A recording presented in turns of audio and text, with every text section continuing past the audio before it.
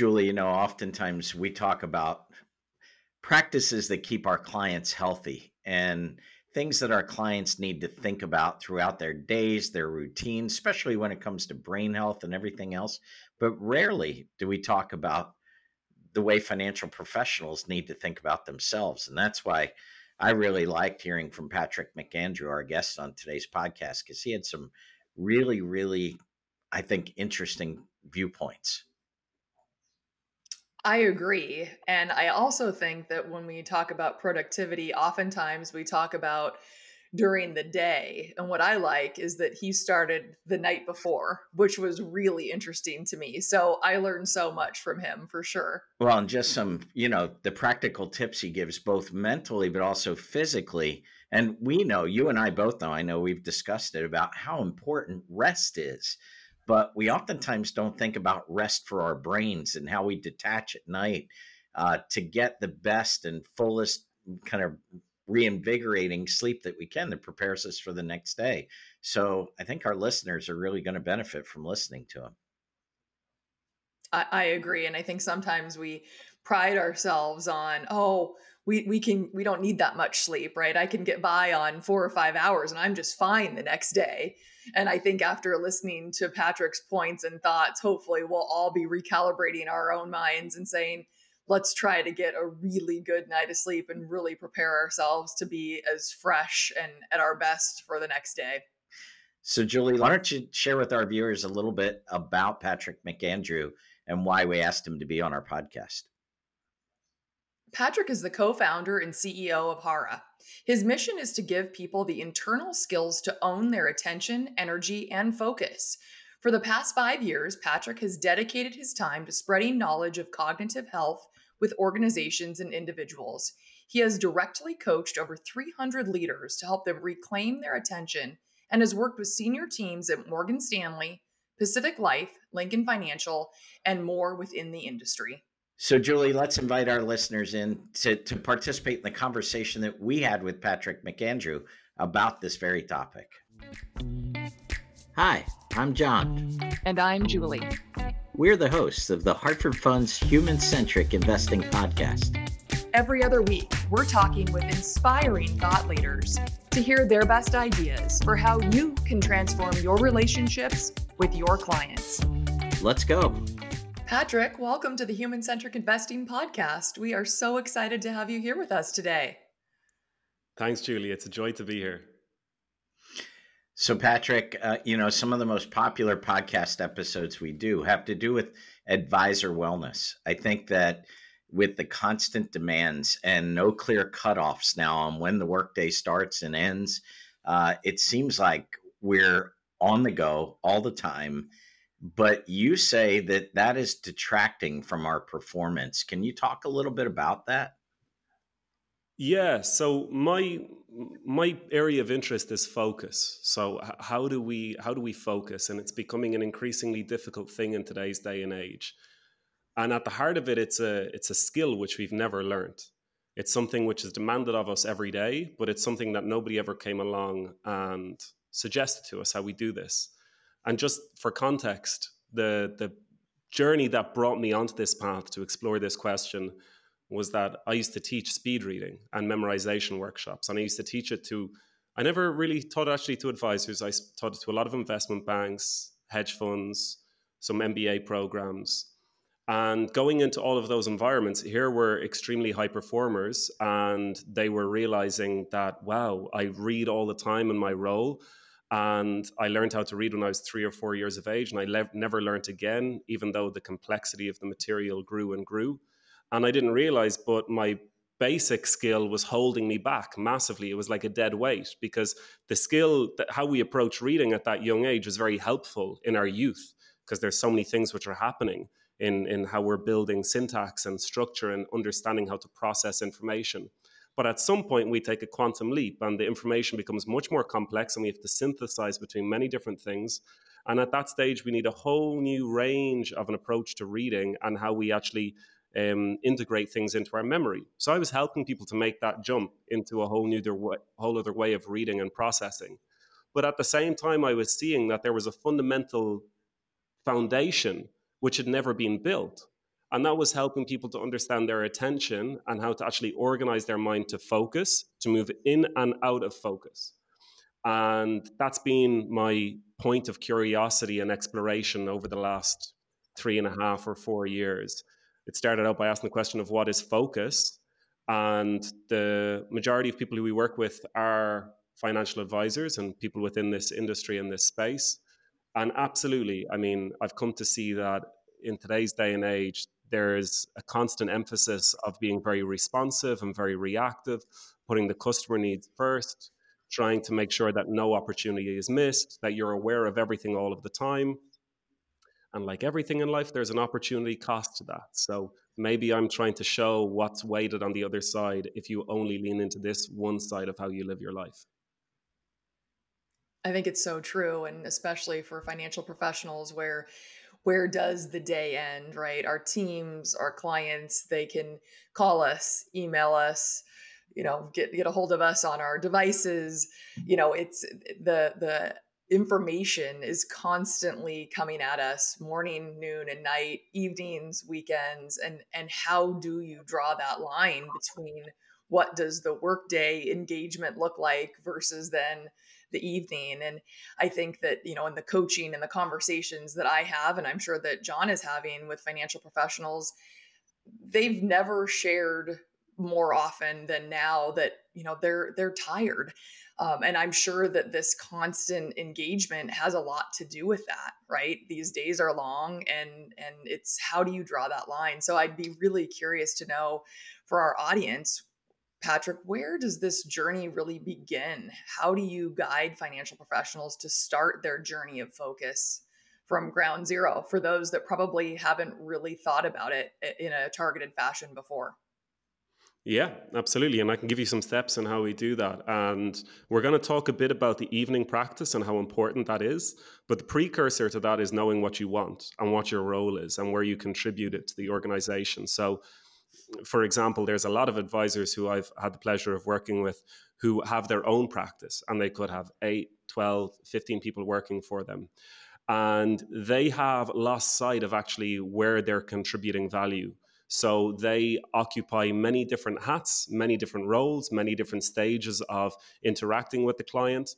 And therefore, they're so in it that they've lost sight of actually what they're trying to build, what they're trying to create, and where they actually contribute the most.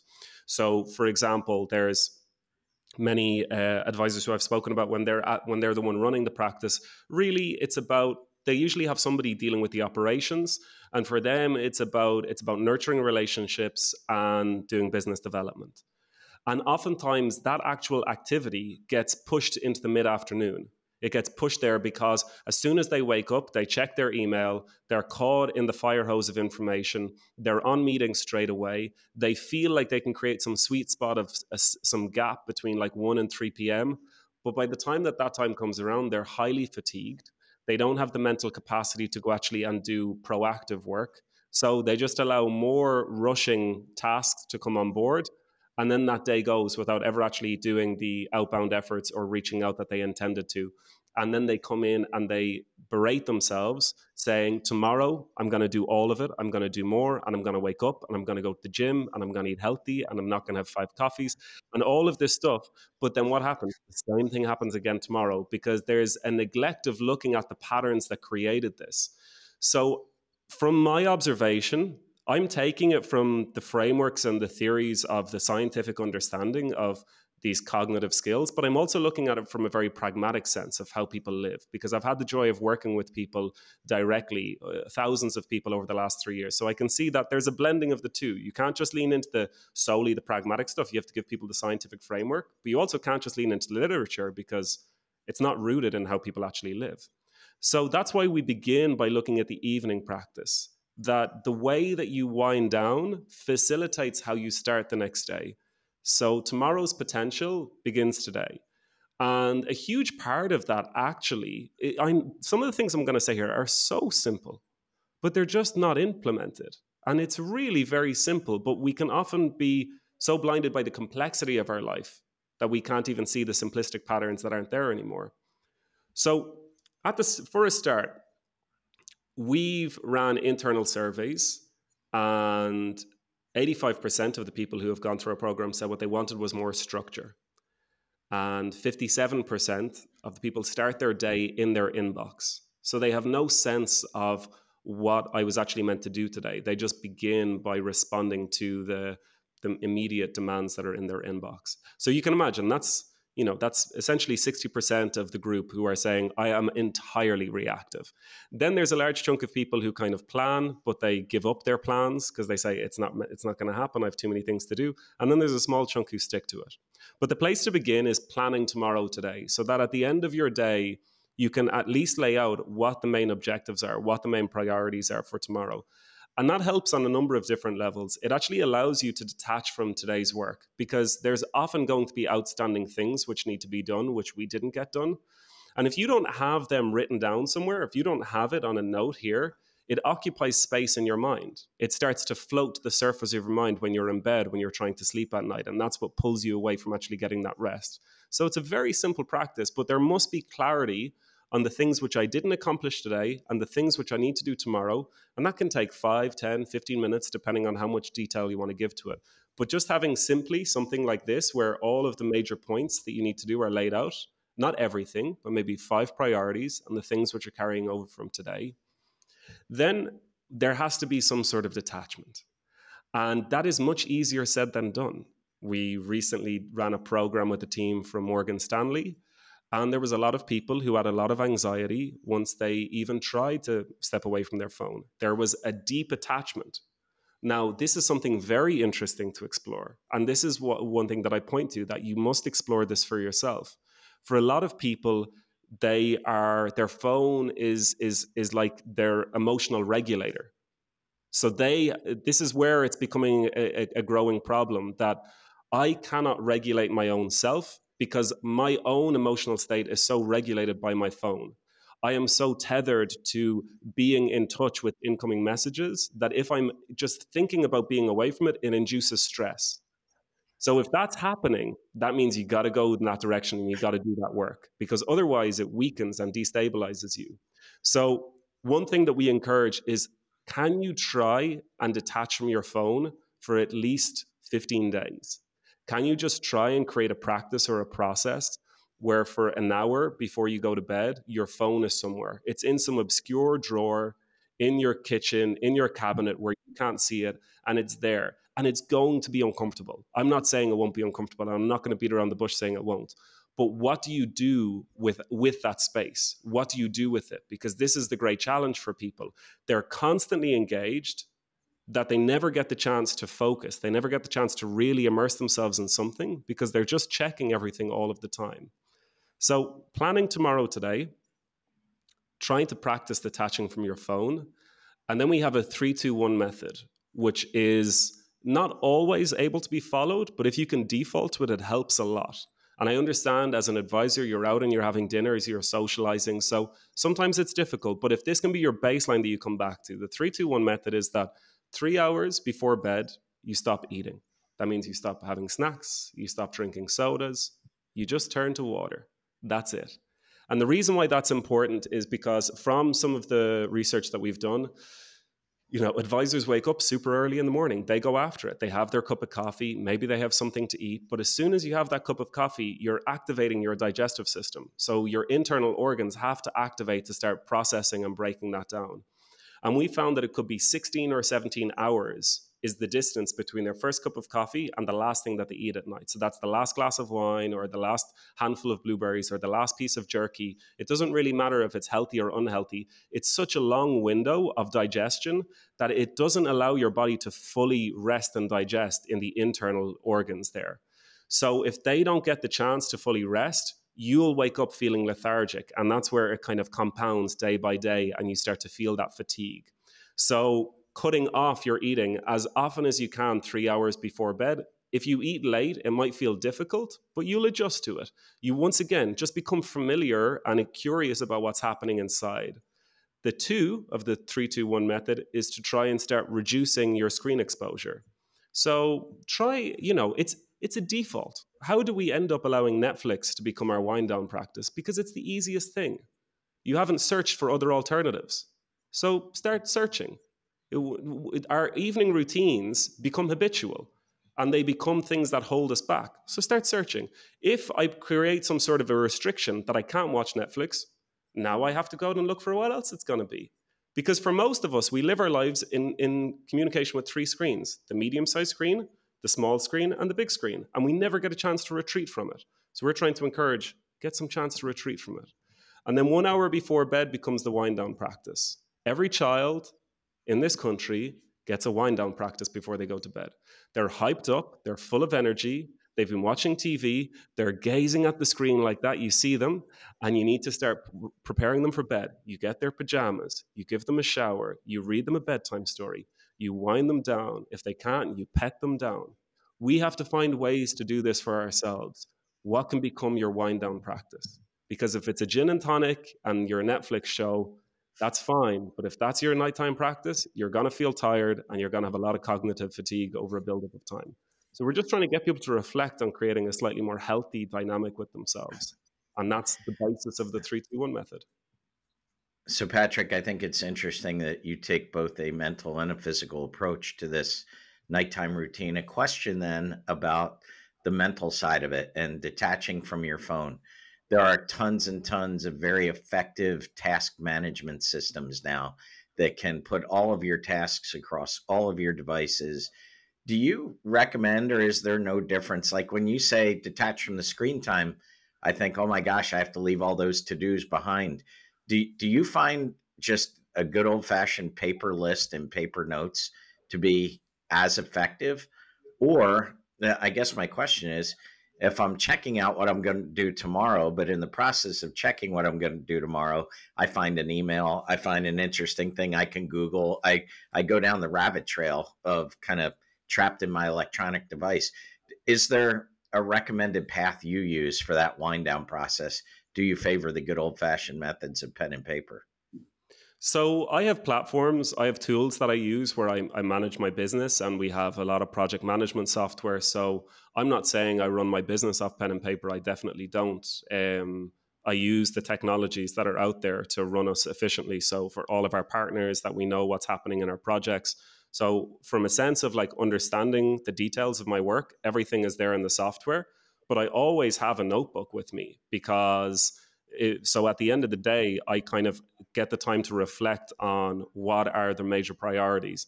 Because despite a lot of these great to-do lists and planning tools, they're often very good for lists and details and structures and connected items. But just to see it just from a very plain perspective, what are the three major things that I need to do tomorrow and how do they contribute to the length of this week? I find it much more helpful to do that on a piece of paper. And then I scrap that page and I move on to the next one the next day. And the other side of that is something that you mentioned there, John, which is, you end up in a treasure trove of things that you want to Google and you want to look at.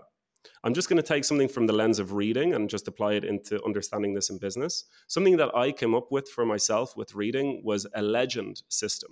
So when I was reading, I found that if I found something interesting, and this was a hard copy book that I'm talking about, I would be pulled to Google something. And as soon as I picked up my phone to Google somebody or something, it was gone. I just lost the momentum that I had in reading because I switched my attention somewhere else. So I created a legend system that if there was something very interesting, I put 3 X's there. If there was something I had to Google, I put a G. If there's a quote that I found interesting, I put a Q. And then after reading a book, it would take me 15 minutes to go through everything because I just looked for the icons. Now, what helps that is because I was writing it down. So once again, if you have something like this on your side all the time, if something comes to mind, a thought, an idea, something to check out, you don't act on the impulse, you delay it by putting it on a piece of paper. Because what we're struggling with is that there's no friction. There's no friction that prevents us from getting things. Imagine if all the candies were on the table all the time. We'd just relent and give up. So what we need is a life with limits will allow you to be limitless. And you need to recognize what those limits are. And that's what we're trying to help people. It's not an imposition, it's a choice. It's so interesting. I'm such a fan of the lists. I have just them constantly. That's how I run my life, and I love crossing them off. But I think for those listening that are so far outside, Patrick, of everything that you've talked about, but are interested in saying something's got to change, right? Yeah. I'm at a breaking point. I can't be all things to all people. Where I need to start. For those that you've worked with, about how long does it take to get to a place where this becomes kind of a natural part of the process? What's kind of the painful, what are the painful weeks? Is it weeks? Is it months? Just to be realistic, because I know change is hard. It's hard to break habits. So just to kind of go to the realistic side of things, maybe that's just the realist in me. I would be curious, just given, because I know you've worked with so many financial professionals on this. Will you share with us that kind of the implementation side? Yeah, absolutely. So an interesting thing is on a generational perspective, it's often easier for older generations than younger generations. That's something that I've observed. Interesting. So younger generations have a far harder time actually saying goodbye to their they fall asleep to their phone and they wake up to their phone. And I think, my personal observation is that's, there's definitely a tie-in with people struggling with mental health as a consequence of that, because they can't actually take care of themselves. They need this constant engagement with something outside of themselves. And I see that with a lot of people of my age. So that's something to be considerate of. And for that, it's on you. You got to go and do the work yourself. Then for simple things, okay, really basic things, get an alarm clock. Get an alarm clock and stop using your phone as an alarm. That's a simple step. Buy a small basic alarm clock. Bring that with you if you travel a lot. Use that, and then your phone is not on your bedside locker. Turn off most of the notifications. Look at your phone judiciously. Get rid of the apps. If you have ESPN, if you have the sports, if you have the news, get rid of it. You don't need it right there in your hand. Definitely turn off the notifications. They are simply attacks on your attention. So those few things, and if you can, try and get to the stage where you don't look at your phone for the last 30 or 40 minutes in the evening and for the first 30 or 40 minutes in the morning. And you will be shocked at how your sense of yourself begins to change, because suddenly space will emerge and you'll get a greater sense of what you actually want rather than fighting out of this place of survival. So create a little bit of space with those 4 practices and something will change. You'll notice something in yourself. I promise you that. So, Patrick, let's say I've been locked into my unhealthy bedtime, nighttime routine for years now. And, I go through, watching the news, checking the news, looking at the markets the next day, watching Netflix with my wife, all the way up till bedtime. Not to be as uncreative as anyone you've ever met, but can you give me some ideas of the other things so people who you've consulted with who have said, we want to make this change? Obviously, reading a book would be a good example, but do you have some other examples of things that might prime the pump here of me thinking about what other things I might do instead of that Netflix show or Monday Night Football, which, by the way, I'm going to watch because my Philadelphia Eagles are playing. But nonetheless, when I start tomorrow, what would you have me do? I would try and trade it for a podcast or an audiobook as somewhere to start with, as something to begin with. So now it's something that's audio based rather than visual, and you're sitting there. And if you could, and you're listening to it, maybe you could even try stretching while you're listening to it. Could you try stretching and releasing the body a bit while you're in the bedroom floor or in the sitting room? Also, something that I recommend is Yoga Nidra, YOGANIDRA. It's a very wonderful practice. If you Google it or YouTube it, there's 20-minute clips. You listen to that as you're going to bed. That will shift you into deep relaxation. It will start to release the tension from your body. It's just bringing awareness over your body. And if you and your partner start to get in the practice of listening to that for 20 minutes before bed, you will feel so much more rested than you will of dozing off to a Netflix show, because you'll be more in your body. These are small things, but they make big changes. Thanks for that. And maybe we can put a link out there for people to share with Yoga Nidra, like as a suggestion for them on the podcast. For sure. Now, Patrick, since this is the Human-Centric Investing podcast, if you're up for it, we would love to get to know the human-centric side of you. So we're going to ask you a few personal questions. And if you're willing to answer whatever is most top of mind, we'll hop to it with our lightning round of questions. Are you willing? Absolutely. I'm excited. Let's get into it. Okay, perfect. Well, let's go. I'm really interested in your answer to this one. Are you a morning person or a night owl? A morning person. Are you messy or neat? I'd say neat most of the time, but things can get messy. But yeah, neat. Would you prefer to live in a city or to live in the country? It's the lifelong dilemma, John. I mean, they both have their sides. It's a city for now. City for now. Got it. Yeah. Do you prefer to shop online or go to the store? Go to the store. And now, anathema to a lot of the things we've talked about. Would you rather binge a TV show or watch a movie? Watch a movie. Watch a movie, I'd say, yeah. Would you rather travel to the past or to the future? Oh, God. Wow. God, that is a good question. See, we're working your brain out. Yeah, you are. I have no interest in either. Actually. Yeah. Wow. I'm actually right there with you. Yeah. I'm very happy totally in this, agree. in this, in All this right. moment So, here. given that answer, I'm going to take you to your past. What was your favorite board game as a kid? I wasn't a big board game person. Yeah, No? I've never been any fun when the board games come out. Yeah. I'm kind of right there with you on that, by the I way. am too. I am too. Why wouldn't we be the life of a party? But yeah, exactly. I was over in the corner working on spreadsheets, making to-do lists. When you were a kid, what did you want to be when you grew up? There was phases. A football player, then I realized that was never going to happen. An Irish dancer, that was never going to happen. For a moment, Michael Flatley caught my eye. I wanted to be a TV presenter for a very long time. I wanted to have my own show and interview people.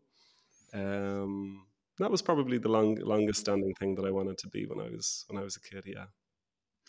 My last question, Patrick. What's your favorite sports team? Arsenal. Through and There through. you go. Yeah.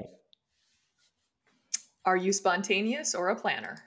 Spontaneous for sure.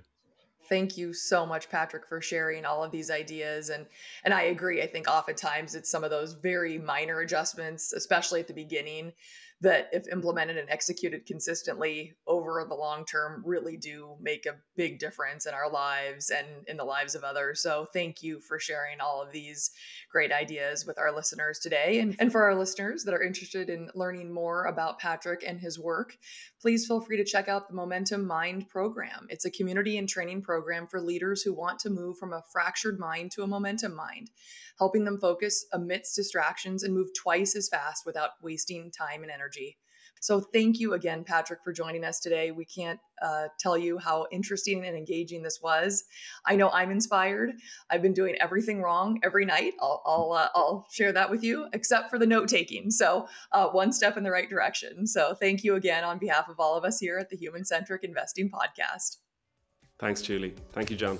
Thanks for listening to the Hartford Funds Human Centric Investing Podcast.